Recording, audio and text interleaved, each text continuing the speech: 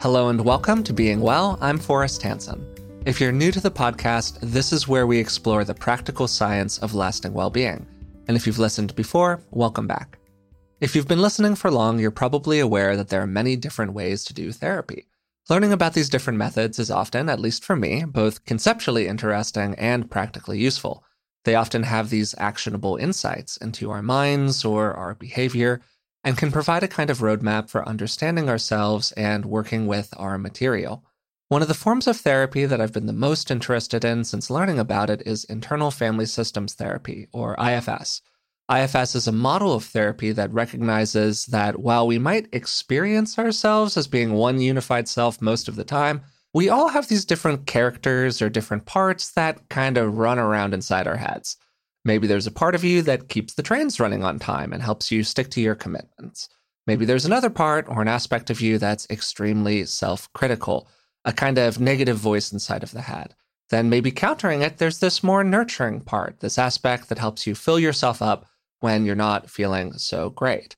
We're all constellations of parts, and this can sound a little cognitive, but there's another aspect as well, an aspect that lives inside of the body, our physical experience of ourselves and the world. All of that is why I'm so happy to be joined by the person who literally wrote the book on somatic internal family systems, Susan McConnell. Susan is a certified IFS therapist and senior trainer for the IFS Institute and has taught internal family systems both in the United States and around the world since 1997. She developed the somatic IFS approach, which is also known as embodying the internal family, which is a synthesis of her 40 years of study, teaching, and clinical practice. It brings together bodywork, psychotherapy, and even some aspects of contemplative practice. Her new book, Somatic Internal Family Systems Therapy, Awareness, Breath, Resonance, Movement, and Touch in Practice, came out late last year. So Susan, thanks so much for joining me today. How are you doing? Oh, thanks so much for inviting me, Forrest. I really am. I know this sounds almost trite, but I truly am honored. I think this podcast that you're doing, yeah. Being well. It's what we all want, right? Yeah, well, thank you. That's such a warm reflection. I really appreciate that. Oh, you're very welcome. Yeah, it really comes from my heart. And although right now it's you and I speaking, I'm also aware of all the people that you reach and who will be listening to this. And it just really, with the somatic IFS, right? Like I do enjoy being aware of what's happening in my body moment by moment. And I just feel tingles and I feel my heart really opening and getting bigger to know that we're reaching people who are just desiring a deeper level of wellness, and not just for themselves, but also to be able to spread that, to bring that to other people. If we ever didn't realize how globally connected we are with every being on this planet, we know it now, right? Yeah. There's nothing like a pandemic to throw into very harsh relief how interconnected we all are. And what a wonderful kind of summary and introduction to the conversation as well, Susan. I really appreciate it. Like, that was such a warm reflection. And what I was about to say was that I appreciated your introduction. I think you said more than I expected. You actually gave a little mini teaching about the IFS model. Yeah, I was going to kind of cue you into it, but I thought I would just sort of get started there. I would love to kind of start at the beginning with you and sort of go from there. So I gave, as you said, kind of a little rundown of the basic premise of it, but obviously you know it in much more detail than I do. And for people who aren't familiar with it, what's this internal family systems model? Well, like you said, the basis of the model assumes that we're not a unified personality, but we are multiple. And that is how we talk. What I appreciated about learning from Dick Schwartz back in the 90s was that he had, around the same time that I was exploring different types of movement and body work and different therapies, Dick was getting his PhD in structural family therapy and then trying it out and finding limitations to it. And what I really admired about him is that when faced with ways that what he had learned in school hadn't worked, he just sat down and brought his curiosity as well as his compassion to listening to his clients who were talking about, well, a part of me, actually at the time he was working a lot with bulimic patients. And again, a theory was that if you heal the family, then the symptom and the one person in the family will will become better. And he found that oftentimes that wasn't the case. Yeah. So he would sit down with the patient, usually a woman with some eating disorder, and she would usually say, well, a part of me is, feels I'm fat. Another part of me is disgusted with myself. And another part of me just says, what the heck, I'm going to do whatever I want to do. And another part of me is full of despair that nothing is helping me. And another part of me is just really so angry at my parents. And anyway, he would just listen. And then he began, because of his training, began to conceive of internal family, right? It wasn't just so he applied this and integrated his knowledge into his connections with people and spread out to work with a lot of people with trauma and different kind of attachment wounds, and found that this approach of just really helping people get in touch with their parts and developing too, like realizing that not only are these disparate parts, but these parts have relationships with each other in the same way that families will play different roles within a family, but they will also either ally with each other or polarize with each other in order to kind of right the balance, in a boat, like if you lean too much that direction, I have to lean in this other direction. And then there were like coalitions of parts that kind of hung together against other coalitions of parts, which were on the other side. And so he became very fascinated with that, and then realized as he would ask the parts to step back and ask, how do you feel towards that part? Because that has turned out to be a very important question, not just, I have this part and I have that part, but like, how am I feeling towards that part? And what he realized was that there was something beyond the parts that's really an essential quality of each one of us, which they'd say, no, that's not really a part. It feels different somehow. It's really myself. So he began to call it self, the energy of the self, with a capital S. He used a capital S to distinguish it from what many therapies use to describe the self is really the whole coalition of parts, the whole constellation of parts. But once he realized that every single one of us, it doesn't matter how wounded they have been, how little support they've gotten in their lives, every single one of us has the self. It's sort of like a good analogy that works for me is even on the cloudiest days, we know that the sun is up there, right? It might be obscured, and maybe we haven't seen it for days, but we know that the sun is there, and eventually it will emerge as the clouds part. The sun is there. In fact, the sun itself allows us to see the clouds. And so he began to develop and learn from his clients really ways to allow the sun to shine through on the parts, allow the self to be present. So you're speaking to this kind of distinction, right, between the capital S self as opposed to just thinking of the, in quotation marks, maybe self, how we normally use it in psychotherapy, to just refer to all of our bits and pieces, So how is that kind of distinct? The self energy is always there, and the parts all have a positive intention. And many of the parts, it's hard to see that because many of the parts show up first as being very obviously really being destructive or really an obstacle to people's living the way they'd like to be living.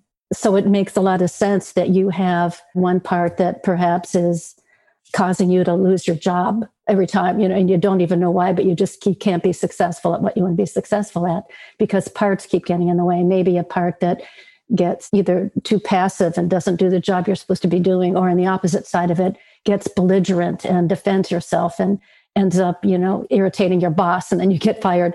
So all of us have parts like that are either extreme or not. But when you get to know the parts, it turns out they all have a positive intention. They're really trying to keep us from, maybe the more belligerent parts or aggressive parts are trying to keep us from getting stepped on like we did as kids. And maybe the more passive ones learned somewhere along the line that it's better to keep a low profile and not, keep yourself out of harm.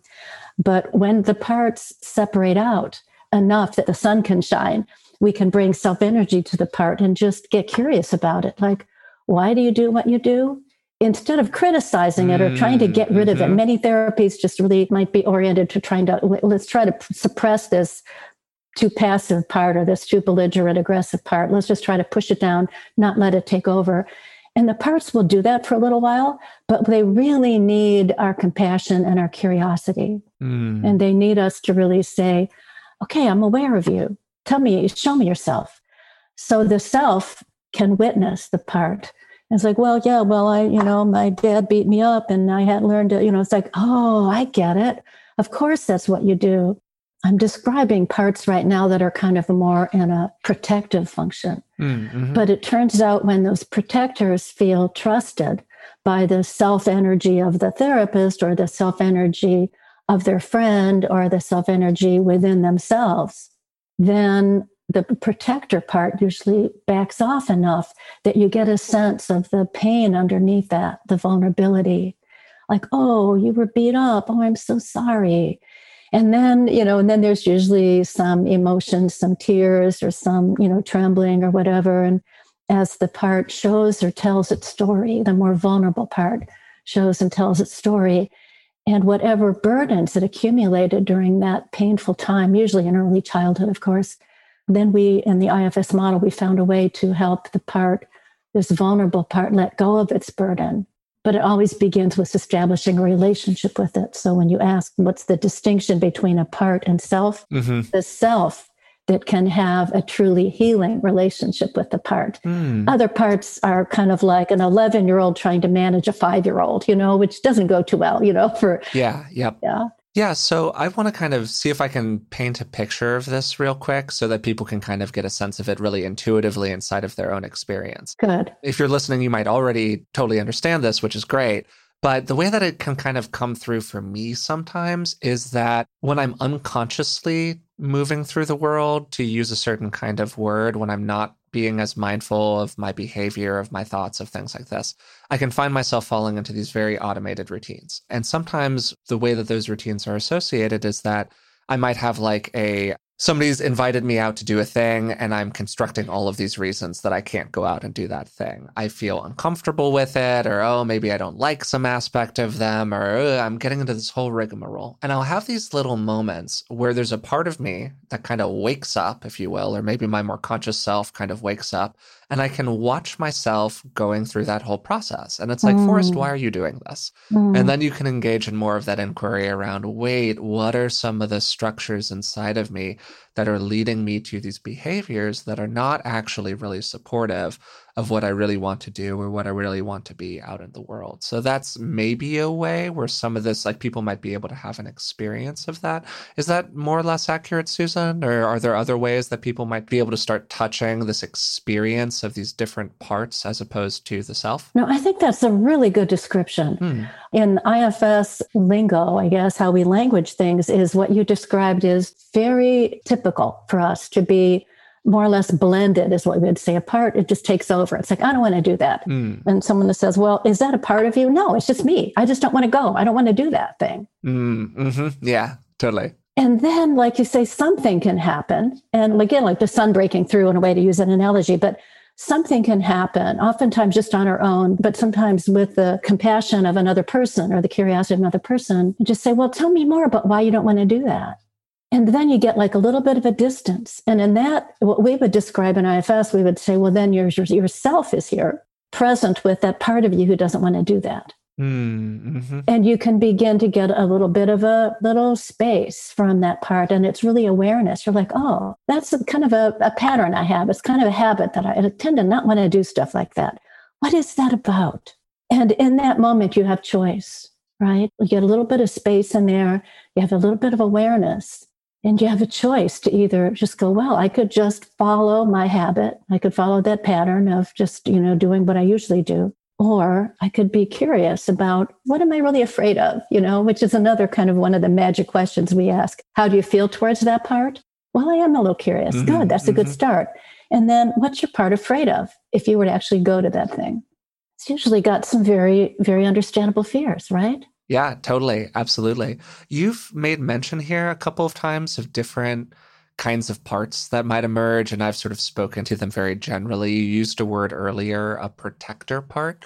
What are some of the common parts that people tend to have? Understanding that, of course, we're all, unique snowflakes and all of that good stuff, but kind of inside of the constellation of the self, what are some of the stars that tend to pop up pretty frequently? Yeah.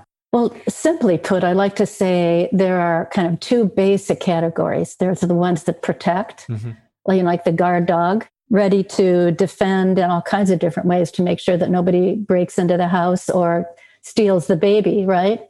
And then you've got the vulnerable parts, the ones that need the protection, the ones that, are the crying, screaming baby, or the lonely toddler, or the ashamed, frightened 4-year-old, or even the 11-year-old whose parents separated, or the traumatized 16-year-old who was molested, or anyway, so those vulnerable ones, whatever their age, then have other parts that come up that try to make sure that will never happen again.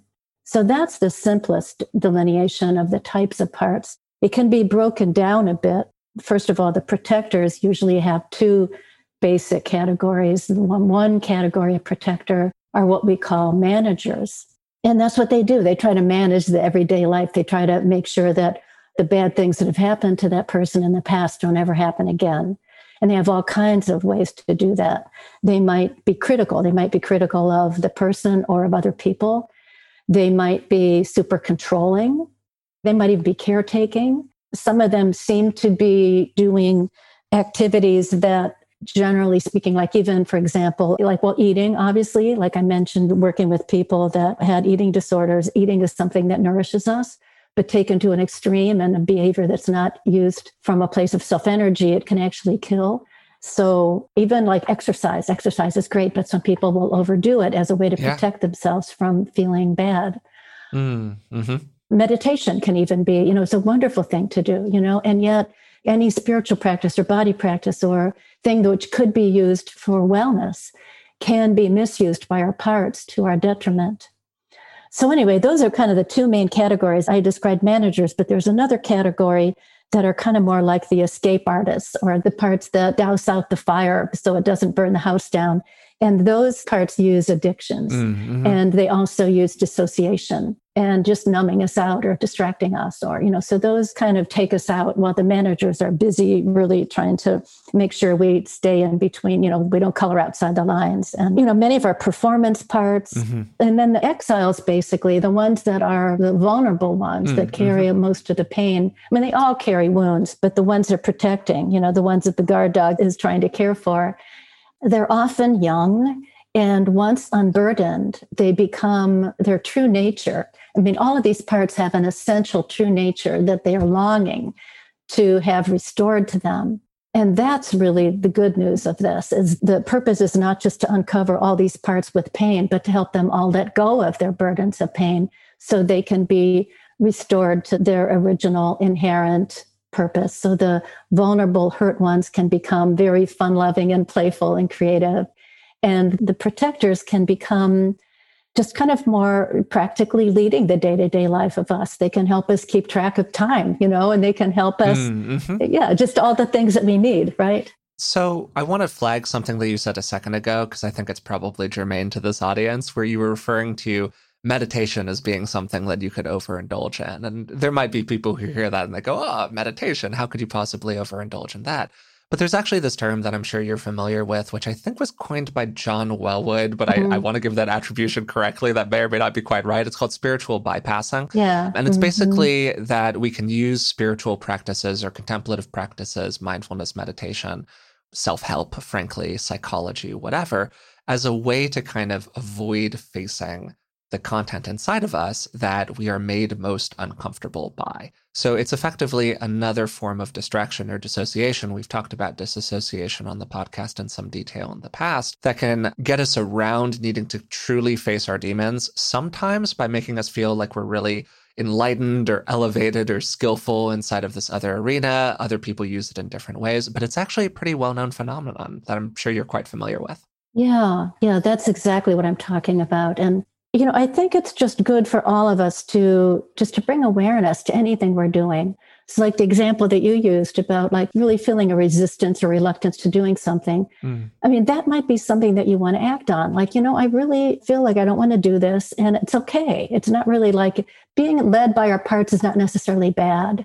So after a busy day at work, maybe you want to just flip on the TV or have a beer, or just, read a good book, or even a trashy book, like none of that is judged really. It's just like, well, this is what you need to do right now.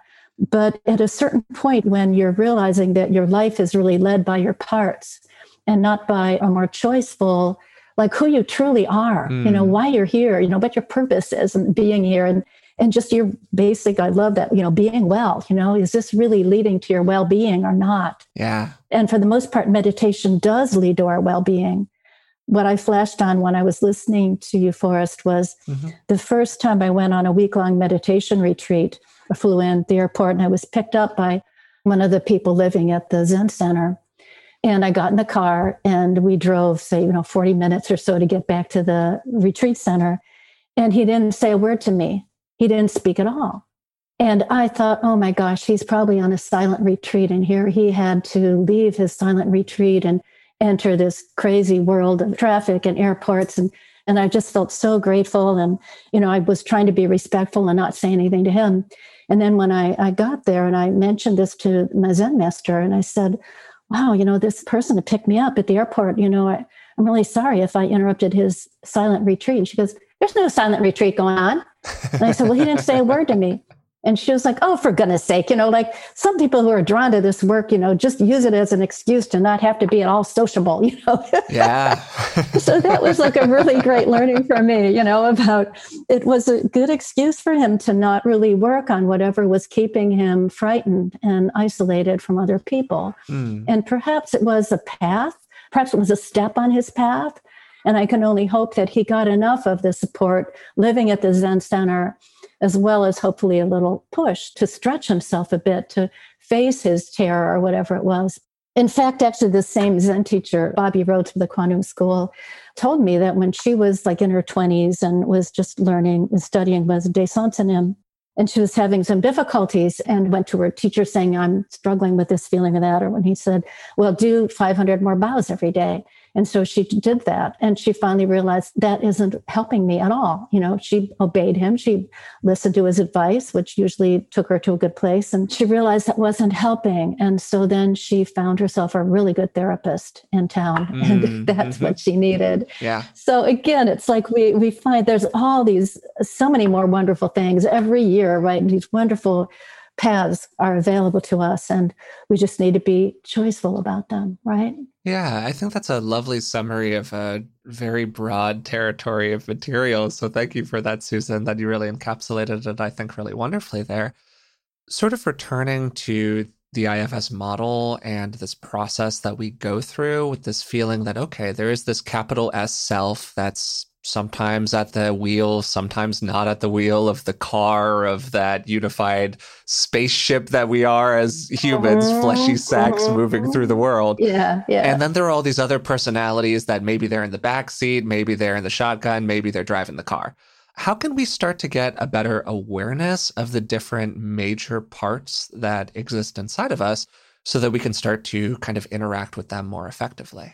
What a good question. And I really also like that other analogy you just brought in that I often use with my clients, which is, who's driving the car, right? Because quite often it's someone who shouldn't be having a license, and yet they're calling all the shots. Totally. And while self is in the car, but it's, locked up and put in the back seat and perhaps with duct tape over its mouth. So we bring awareness to who is driving the car and just realize that we're going to do so much better in our lives if we can have self behind the driver's seat, calling the shots, really leading the system from a place of harmony and compassion.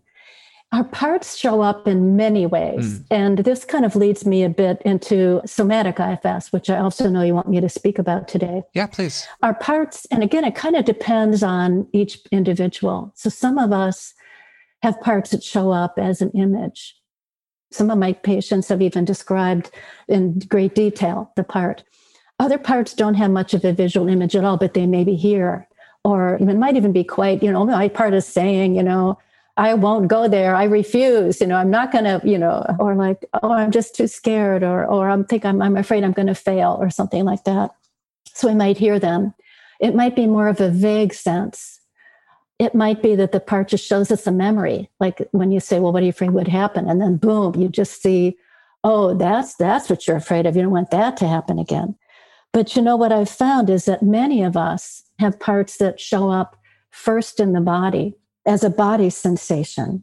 Perhaps it might even show up as an illness or a body symptom. or it might show up as a movement. It might be a repetitive habitual movement or an impulse to move. And yeah, like I said, there's many reasons for that. Sometimes the injury that happened to us was before we had words. It might have even been in the womb, or it might have been during birth, or in infancy, or the first few years of life before it could really be articulated. Or the wound, it might be something that happened when we had the possibility of narrative memory and had the words to describe what happened. But it might be that we were told, don't tell anyone, or it just felt unspeakable. No one would understand, or we tried to explain it and no one really got it. And somehow the words, or maybe even the images, are just not available to us. But in our culture, we have so separated out, for hundreds of years, we've separated out mind and body. And for myself, all along, I just, even back in the 80s, when mind and body were almost never found on the same book title, or, just were not put together. We just kept them so separate. Mm-hmm. I just somehow knew that was not right. I knew that somehow they needed to be brought together. And so much of my professional career was really trying to integrate the two. Now we have a lot, we're really beginning to find a marriage between mind and body. Even when I listened to your introduction, you said, we have a bunch of different parts like rolling around in our minds, and I wanted to go, yes, and they're in our bodies, when I was doing body work, I was so aware that when I was touching into the tissues, into the fascia of the muscles and making contact with my hands on a person's body, I was so aware that I was touching into their emotional wounds as well, to the whole experience that they're carrying. There's a reason why that fascia tightened up, it's like a part of the protection. It's part of the pain that has to be contained or controlled or nothing let out again. Or it might even be a symptom, might be the body's way of trying to say, help me, I'm in pain. I can't express this pain any other way. And as we bring that, again, I keep using the two words, compassion and curiosity. There's confidence in there too, because we really want to know the whole story, and we have confidence that we're not going to be overwhelmed by it. That's the helper as a therapist. We know that it can't be pushed down. It has to come out. And with trauma, it can't come out too quickly, because then that will overwhelm the system and they'll shut down again. So it has to be done very sensitively. And we can tune into the body to find the right pace. Someone might say, no, that's okay. I want to just tell you what happened. Blah, blah. But then you notice something in their body that they've tightened their whole body. They're not breathing, or they're talking really fast, or they're not looking at you. All kinds of physical signs that you need to say, I want to hear the story, but right now, will you just stay for a moment and take a breath and just notice what's happening in your body? And they'll go, oh, a breath. Oh, I totally forgot about breathing. You go, yeah. It's really hard to breathe. I just feel something really tight right in here. And they'll put their hand right around their diaphragm. And I'll go, yeah, but just keep your hand there. Yeah, what's your hand saying to that tightness in your body? I guess my hand's saying, yeah, I'm listening to you. I'm good. So just listen to that tightness. So with my voice and with my guidance, I'm helping the person be at a pace where healing can happen. So I developed over time, I started out with just a few, like a one-day workshop, how to bring the body more into IFS. And then it became 3 days. And then it became a week-long retreat to give people a chance to really kind of re-embody themselves, and really listen to their bodies as a sign, both for self-energy, as a way to access their self-energy, but also a way to access parts of them that maybe couldn't show up any other way. So out of that, I wrote the book that you named, Somatic Internal Family Systems. As somebody who's really struggled with skin issues like acne over the course of my life, I know just how great it is to not stress about what's going on with your skin. That's why I'm excited to tell you about today's sponsor, OneSkin. Their products make it easy to keep your skin healthy while looking and feeling your best. No complicated routine, no multi-step protocols, just simple, scientifically validated solutions. The secret is OneSkin's proprietary OS01 peptide. It's the first ingredient proven to work with the aging cells that cause lines, wrinkles, and thinning skin. And as somebody who's used plenty of complicated routines in the past, I love the simplicity of using their OS01 face topical peptide. Just cleanse, pat your skin dry, and apply it twice daily. Get started today with 15% off using code BEINGWELL at oneskin.co. That's 15% off oneskin.co with code BEINGWELL. After your purchase, they'll ask you where you came from, and please support the show and tell them that we sent you. If you're like me, you've probably started to pay closer attention to your long-term health as you've aged. Turning 35 was a bit of a wake-up call for me, and I'm always looking for good sources of information, because it's often really difficult to separate fact from fiction when it comes to our physical health. We had Dr. Tim Spector on the podcast a few years ago. He's a professor of genetic epidemiology and the scientific co-founder at Zoe. And the Zoe Science and Nutrition podcast is truly one of the best resources out there when it comes to this stuff. With the help of world-leading scientists, they help you make smarter health choices every week. And you don't have to just take my word for it. Avid podcast fan Stephanie's Apple review says the Zoe Science and Nutrition podcast is a life-changing, science-based, myth-busting podcast. That's a must-listen for anyone who eats food and wants to understand how it affects their body. With the Zoe Science and Nutrition podcast, you can join Stephanie and millions of others transforming their health. Find it wherever you listen to podcasts. This episode is sponsored by BetterHelp. What would you do if you had an extra hour in your day? We're all looking for more time, but time for what? It's easy to waste time doing the things that don't really matter, and it can sometimes feel like we never have time for what does. Learning what we really value and making it a priority in our lives is something therapy can help us with. As you probably already know, I'm a huge believer in the power of therapy, and working with a therapist has made a huge difference in my life. If you're thinking of starting therapy, give BetterHelp a try. It's entirely online and designed to be convenient, flexible, and suited to your schedule. Just fill out a brief questionnaire to get matched with a licensed therapist, and you can switch therapists at any time for no additional charge. Learn to make time for what makes you happy with BetterHelp. Visit betterhelp.com/beingwell today to get 10% off your first month. That's BetterHelp, HELP.com/beingwell. That's a great answer to basically the next place that I wanted to go, which is what is sort of the purpose or the value of incorporating somatic techniques. And when we say the word somatic, that's just a word that comes from the word for soma, which just means body. So somatic means relating to the body, and somatic psychology is any of many different forms of psychology that bring together both kind of conventional, quote unquote, more cognitive, fast processing, word oriented, or even sort of the more psychoanalytic approaches, which again tend to live in a more kind of highly cognitive state, particularly in terms of practice in the clinical space. And then bringing that together with these kind of more body-oriented approaches. And I just want to tell a really quick story to kind of reinforce one of the things that you are saying here, Susan. If you've been listening for a while, you might know that I have a dance background. I reference it sometimes. And I've done a bunch of different kinds of dancing since I was around 17, 18 years old. And one of the forms that I started in was ballroom, and particularly this form of ballroom called International Style Standard, which sounds very formal and fancy, but really it's just like the dances like waltz and foxtrot, all of that kind of stuff. And one of the things that the followers, particularly in the dance, have to do is they have to achieve this like pretty extravagant body position, where if you ever watch a video of very high-level ballroom dancers, the follower, typically a woman, though that's increasingly changing, which is great, but the follower kind of bends their body backwards into this very elongated position where essentially the leader is standing kind of straight and poised, and the follower is really branching off of them.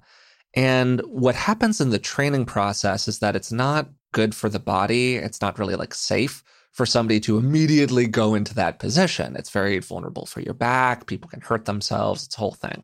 So people are kind of slowly coaxed into this position. And then really, really interesting, something often happens, particularly if you're a more teenager or an adult woman who's moving into this position for the first time. When they finally actually get there into the full expanded space, often people will start to cry. There is almost always an emotional response that is associated with actually opening up into the kind of size and shape that you need to be in to achieve this position for the aesthetic demands of the dance. And the first time that I saw that happen as like an 18-year-old, I was kind of like, what the heck is going on here? And then many, many years later, after learning all of this mental health and self-help and Bessel van der Kolk's work with like The Body Keeps the Score and all of that whole territory, I gained an increasing appreciation for the way in which our emotions can really live in the body. And sometimes we can have these very intense releases of energy or expression or emotionality because the body has been used in a certain kind of way or been moved into a different physical state. One of the phrases is character armor that's used in IFS pretty regularly and other kind of therapeutic modalities. So yeah, I would love to bring you back in here, Susan, but that's just kind of like my little story reinforcing what you were saying a moment ago. Oh, I love that, Forrest. Yeah. I could just sort of see your eyes light up as you spoke about the dancing. But that was a wonderful story. And I just thought about, because you were talking about this, being well is really finding practical things that we can do. And there's something I haven't even actually named the 5 practices that I've incorporated into somatic IFS, which is awareness, which we've already talked about, right? And breath, which I also named a moment ago. And then they're kind of sequential. So it's awareness and then breath and then resonance, which really gets us into the relational realm, which is like in the dance, like you're resonating with your partner, right? And then movement, which is what you gave a beautiful example of movement. And then finally touch.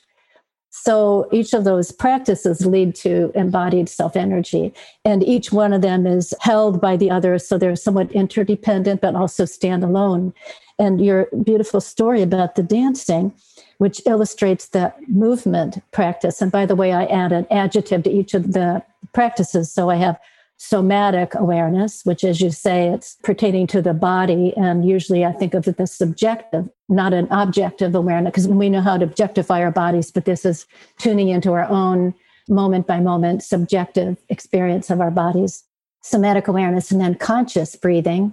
Again, breathing is something we do, and most of the time, 95% of the time, are not even aware that we're breathing. But luckily, it's something that happens automatically, and we don't have to, right? But then, the breathing, as we bring consciousness to the breathing, we're aware that both helps us go inside more deeply, but also connects us with the outside world. We follow that, and it's the reason why breathing is at the heart of most contemplative spiritual traditions, because it really helps us go deeper into our own spiritual beingness, but then also connects us with the wider world as well. But both somatic awareness and conscious breathing helps us establish a vertical alignment, kind of almost like a lightning rod. So it gives us stability, which allows us then to move into the horizontal realm of relationship, which is resonance, where we begin to resonate with each other. And often that resonance is, I'm going to get to movement in a moment, because I just love what you talked about the opening up, of the body and the tears. Yeah. But I kind of have to go through this order with the resonance. Yeah, please. Yeah, it really being about entering the realm of relationship, where we understand each other a lot with words, but there's 80% at least of the communication going on that's nonverbal and it's energetic. I always do this sort of sideways figure 8, infinity symbol when I start talking about relationship, because that is really, I think, the movement of a healthy relationship, So, so anyway, so in terms of practical, when you begin to get overwhelmed on a relational level, come back to these first 2 practices of just connecting with the earth, because each of these practices is connected with an element. So somatic awareness is connected with earth. So we get grounded. We just feel our feet on the floor. We feel our seats on the chair. We just let our energy come down, because when we're upset, the energy goes up. So we're aware of that, and we just invite it to come back down. Yeah. And then the breath also is very calming, calming our autonomic nervous systems just with every exhale. So focusing a bit, if you know you're kind of like getting cranked up, you just breathe out. And that might take 10, 15 minutes. It might just take a breath or 2, but it might take an hour. But at some point, our nervous systems calm down just simply by noticing that we're breathing and letting the exhale be a little bit longer than the inhale. So then we are maybe more in a state to go back into that relationship that was getting us all upset. We have that connection with above and below. With the conscious breathing, of course, it's obviously connected with the air element. So we're connected with the earth and the air. And then I associate water with relationship, the fluid nature of just the connection. So that can take us to the realm of movement, which I say mindful movement. Because although there are therapies, and I'm sure they've helped a lot of people, that just say, you've got a lot of stuff stuck in you, just go ahead and pound to your heart's content. And that can be valuable. But in somatic IFS, I emphasize the mindfulness. Like, so yeah, hit one time, or even feel the desire to hit. Just feel like, let your fist tighten up, or let your hand raise up to a certain, and feel how much you want and how strongly you'd want to just hit that pillow. And then just notice, like, where does that take you? What part does it reveal to you? But back to this beautiful example of the follower gradually coming to a place where it was, her body was willing, his or her body, I guess we could say, was willing to open up.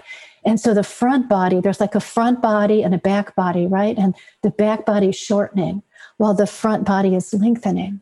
Yeah, absolutely. And gradually coming to a place where they're more comfortable, able to be, fluid and graceful and open with their front body with so long. And then the tears come. And like you say, at 18, you're like, what's going on here? What? But then you came to just sort of, again, bring our curiosity to that. Like, what is this? This is unusual. Why? What is this? And why would that be? Movement can also reveal the parts, like your partner who opened up to such a degree that the tears just wanted to flow, So anyway, thank you for that beautiful story for us. Yeah, I thought it was a great summary of everything that I was saying there in much more intricate detail related to IFS and somatic IFS. And what really stood out to me while you were talking was this idea, to say it in maybe a slightly fanciful way, basically an idea of unification, where you are becoming a whole and complete compilation of parts, where there's a sense of unity, there's a sense of bringing together. You were talking about with these various practices, first we find the air, then we find the earth, then we find the horizontal plane, the interaction between the people. And inside of that, when all of our different parts feel seen and valued and appreciated and respected in their job and their role and what they're trying to accomplish for the person, it allows the whole organism to move into more of the experience of unity, which is, for most people, very pleasant and fulfilling and, maybe self-energetic, to put it a certain kind of way of being. Yeah, that's right. It moves into more unity. Yeah, another analogy is, like, in a way, our systems are like a symphony, and different parts taking a different instrument. And the self is like the conductor and, providing the sheet music. And also, holding up the wand and say, okay, now we're all going to begin together. And they might say, okay, the horn section needs to kind of tone it down a little bit, and we need to hear more from the strings. And we need, so the self is sort of listening and guiding and recognizing that every part has a role to play, but it needs some guidance. And sometimes they need healing, and sometimes the part needs a bit more education, but the essence of this model is to really restore the parts to their original preferred roles. So, for example, a part doesn't want to restrict us or constrict our lives. It's just doing that to keep us safe. And once it realizes that it doesn't have to do that, then it can reestablish the role that it was really born to do. And then, in a way, our whole lives, we can find the path that we're really here to do. So yeah, we have a more unified, harmonious, collaborative system. I would love to, as we're wandering toward the end here, give people something kind of practical that they could potentially do on their own time to walk through some experience of these different things. You've already given a lot of very practical material in terms of being the 5 practices that you already listed of awareness and breathing, resonance, movement, touch, as well as the kind of model as a whole, the role of the different parts. Ideally, people can, of course, work with a therapist to uncover this stuff more, an IFS therapist, even a somatic IFS therapist. But we know that statistically, most people, and maybe even most people listening, I don't know, will actually never go in to see a therapist. So we want to try to give people tools that they can use to improve their lives kind of on their own time or in maybe a different sort of setting. And early in the book, you walk through this sort of procedure of 6 Fs that a therapist can use with a client in order to work with the more protective parts of the system. And I would love to just kind of walk through that with people real quick, and how you'd go through that with a hypothetical client that was having some challenge. That's a great idea. As I was listening to it, I was actually thinking, this might be a good time to talk about the 6 Fs. Yeah, great. And that's exactly what you introduced. Yeah. So we're definitely resonating for us. Yeah. And it's really true that this work really can be done on your own. Sometimes people are having really, deep, embedded, kind of hardcore, pretty extreme trauma. They may only get so far with it, but you can get really far with it too, in a way that can just bring you more safety, more peace in your life, more functionality in your life. Any one of these, particularly, like I mentioned, just the somatic awareness being and grounding and the breathing, that's already been like one of the practical things. But going to the 6Fs, the first, and they're named this way just because sometimes when we're kind of all in a tizzy, we may not be able to remember them. And the words that begin with F can help us remember them. And the first one is just find the part. And actually, even before that, I want to just back up a moment and just say that one of the really empowering and healing things about the IFS model that drew me to it is instead of walking around feeling horrible about yourself because you are angry or you're frightened or you're selfish or you're, any of the things we can judge ourselves for, just to say a part of me, and that part is taking over right now. So part of me is scared. And we can do that with the other people too. Like my partner is angry. And then you could just to see what switches there. So a part of my partner is angry. So there's just a part of them that is blended with them right now. That angry part is taking over. And it seems like that's all they are.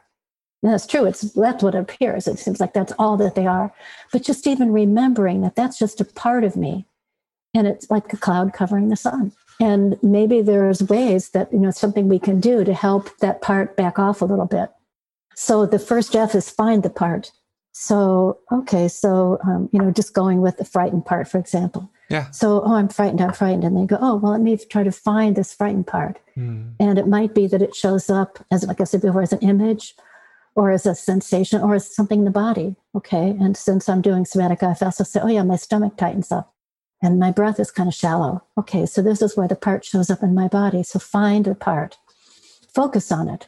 Oh, focus on it? Well, I didn't really want to focus on it. I wanted to I wanted to ignore it. I don't like feeling frightened. But okay, could I focus on this part? All right, well, I feel it in my body. I feel it as tightness. Yeah, okay. And I can also feel it stopping my breathing a bit. So we'll just focus on that fear. It's interesting. Okay, it even begins to change a little bit as I focus on it, but maybe it doesn't. Then the next F is flesh it out, which is kind of a way of saying, what else is there besides a tight stomach? What else is there that this part might want me to know about other than a tight stomach? And so if I just stay with that and kind of get curious about what else is there to this fear other than my body tightening up, maybe I hear words or sense, some like, oh, don't go there. Something bad could happen. Oh, okay. So then I just stay curious about that. So it's the beginning of flesh it out. Is there more you can show me? Maybe I begin to get an image, a picture of maybe a memory of something bad that happened when I was about to do this thing. Oh, okay. I get why you'd be frightened because that was pretty scary. You were only 8 years old and you had to stand up in front of 200 people and do something. It's like, whoa, no wonder you're scared. Yeah. And then there's that question, how do you feel? How do you feel towards that part? Well, yeah, I feel really compassionate towards that 8-year-old, and I'm actually curious to get to know her better. And I feel confident that I can help her. I'm not quite sure how I can help her, but I do believe I'm just going to hang in there with her. And I know something good's going to happen because it always does, And I have the clarity that this isn't all of me. There's just a part of me that's frightened. So there's find, focus on it. Sometimes that's all you need. But then what else do you want me to know? Flesh it out a little bit more. Get it to know, like someone shows up to your door, knocking on the door. Who are you? Let me know, well, what is it that you do for a living? And what do you want from me? And, so it's like that, like just opening up to flesh out the part. And then how do I feel towards it? At some point, I'm going to ask myself, if I want to get rid of it, that's another part of me. So I ask that part that wants to get rid of the fear to stand aside, just relax a little bit. It's going to go okay. And then I'm like, yeah, I really do want to get to know why this part's coming up right now. And it shows me this thing that happened when she was 8. And then I bring my compassion to her and I say, then it's find out what the part wants you to know. What was so scary about that? What did you then begin to tell yourself about the world? What did you begin to tell yourself about yourself? What did you begin to do in response to that painful event? So that's how we can work with, most everybody with very deep wounds can do those steps of finding a part, focusing on it, asking how you feel towards it, which is beginning to separate out the part from you, which is the essence of this model. There's you, yourself, which is in every single one of us. There might be people listening go, yeah, the rest of you might have a self, not me. And that's just never been true. It's like, that's just what a part says. That's the voice of a part. And you just say to the part, I hear you. I get it. You think I don't have self. Maybe we just haven't found it yet. But what happens for you when I tell you, I know myself is there. We just haven't uncovered it yet. Yeah. So find, focus, flesh out. How do you feel towards it? Find out what the part wants you to know. And then oftentimes it can lead to the pain. And then you can just start again with find the part with all the pain. And then you can focus on that. And just try to breathe through it, just really try to stay with it and just let it know it's okay. I'm here. I'm here with you. It's okay. I know you're scared. So we just can always bring that self-energy. And if it gets to be too much, just put a bookmark in it and go find some pleasant, healthful distraction, go dancing. Yeah, go dancing. Hey, go dancing, sing, whatever. But it's a great process. I've used it myself, both formally and informally, generally informally, where I'm having those moments that I was talking about earlier, where you just kind of get caught in the process and all of a sudden here you are running through this practice. And it is a very, very powerful practice. It's been a very useful one for me in my life, and it's helped me develop a little bit more attention, a little bit more awareness, a little bit at a time of all of those little different bits and pieces and parts that kind of make up the constellation of the self. And at least in my experience, the more that I've become aware of these parts, the better that I have felt as a whole person. So I think it's a wonderful practice. Susan, before I let you go today, is there anything else that you'd like people to know about? Any other work you're doing? Any offerings you have? Go ahead. At the moment, I'm having trouble keeping up with the demand, with the requests. Yeah, I would imagine. I didn't realize that the time had come for somatic IFS. I was writing my book and thinking, well, maybe 30 people will read it. And, it's just been amazing how many people have read the book. And I do have a website. Of course, I'd be delighted if you read my book.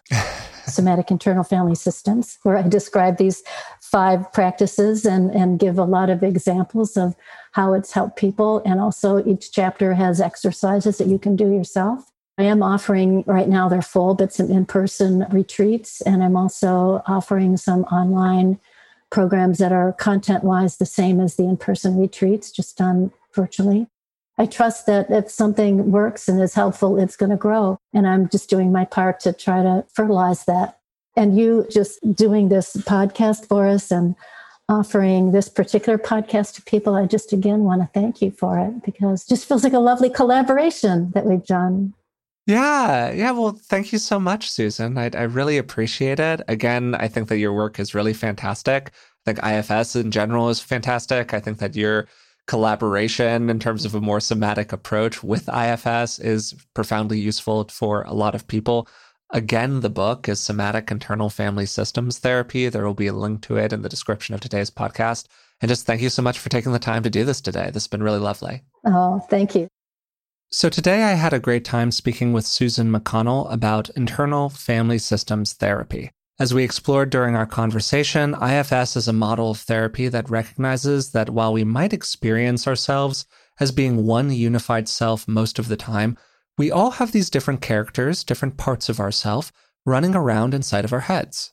There are different aspects of us that come forward during different kinds of situations. And those aspects serve as a kind of constellation of self that we can improve our relationship with over time. Some common parts that most people tend to have include more defensive parts, like managers that take on this preemptive, protective role. They influence the way a person interacts with the external world, and they're often highly organizational in nature. Then we have our exiled parts. These are the parts of us that don't necessarily lie inside of our conscious awareness. And they're often parts that split off or are born from trauma, often the trauma that's experienced in childhood. These parts are isolated from the self, and when they do come forward, it's often a painful experience for us. They have a lot of painful emotions that are commonly associated with their emergence, so these other parts work to shield us from them. These might be parts that try to divert our attention away from the exile's hurt and shame, which can lead to impulsive or inappropriate behaviors, including things like overeating, drug use, or even violence. And one thing IFS work is commonly aimed at is unifying all of these parts as one healthy self. This includes bringing the more exiled parts back into relationship with the whole. Susan's work in particular focuses on somatic IFS. Somatic just means relating to the body. And somatic psychology is any form of psychology that brings together more conventional and more body-oriented approaches. Susan in particular has this 5-practice model of somatic IFS that includes somatic awareness, conscious breathing, radical resonance, mindful movement, and attuned touch. These phrases might sound a little bit fanciful, maybe even a little woo, who knows? But for me, why I really like them is that they provide this really clear map. And once you get into it, we're just talking about awareness of the body, awareness of your breath, the feeling relationship with another person, and then the ways in which movement and touch can bring us back into a fuller relationship with ourselves. Toward the end of the conversation, we walked through the 6 Fs. This is kind of a map that allows IFS therapists to work with their clients and identify the protector parts that are defending the system, that are defending those more vulnerable, exiled parts. This process includes finding the part. Then sometimes a person might choose to focus on the part and flesh it out even more. Then the therapist typically asks the client, or you can just ask yourself in this example if it's self-directed, how you feel toward the part. What are the emotional associations that you have with the part? Do you like it? Do you dislike it? Are you comfortable with it? Are you uncomfortable with it? And then the therapist, or the person again, if this is self-directed, attempts to befriend the part, attempts to get on the same team as the part. And that really allows the part's defenses to go down. And when that happens, we can address the part's fears. And when we do this effectively, often the part moves back into a different role. It takes on the role that it was intended to take on in the system, rather than this more maladaptive role that it's been forced into based on our painful experiences. I hope you enjoyed today's episode. I really enjoyed the conversation with Susan. I'm a big fan of IFS therapy. I think it's profoundly useful, and it's really helped shape how I think about people and how I think about myself in general, including just having a lot of empathy for the different voices that can kind of appear inside of our head, the more self-critical ones, the more self-caring ones, and not beating myself up as much about the more self-critical ones. Like, those voices appear too, and they have a job to do. There's something that they're trying to accomplish, some negative experience that they're trying to defend against. And when I can be kind of caring and even compassionate towards those more painful parts, wow, a lot of my internal space really just opens up and it becomes a lot more comfortable to be me. If you've been enjoying the podcast, we'd really appreciate it if you would rate and review it on the platform of your choice. It really does help us out. Also, hey, if you're listening and you're not subscribed, please subscribe. That's another thing that really does help us out over time. Also, I'd like to remind you about what has been a major project for me over the last couple of months. It's the Life After COVID Summit. It's airing from May 21st to May 23rd, and I'm talking with just an incredible group of experts about how we can all prepare ourselves for this new normal that we're going to be entering over the next 6 months, year, 18 months, who knows. There has been so much to reckon with over the last year. There is so much to prepare for over the next year. There has been a lot of upheaval, and to me, the summit is just a place where people can come together and access some really top quality information from some amazing people. If you'd like to attend the summit, it's online, it's free, it is very easy to attend. I have a link to it in the description of today's podcast. You can check it out there. It's also just lifeaftercovidsummit.net. We couldn't get .com, so we had to go with .net. But if you go to that URL, it'll redirect you to the summit's page and you'll be able to learn all about it. Again, thanks so much for supporting the podcast. Thanks for listening to this episode, and I'll talk to you soon.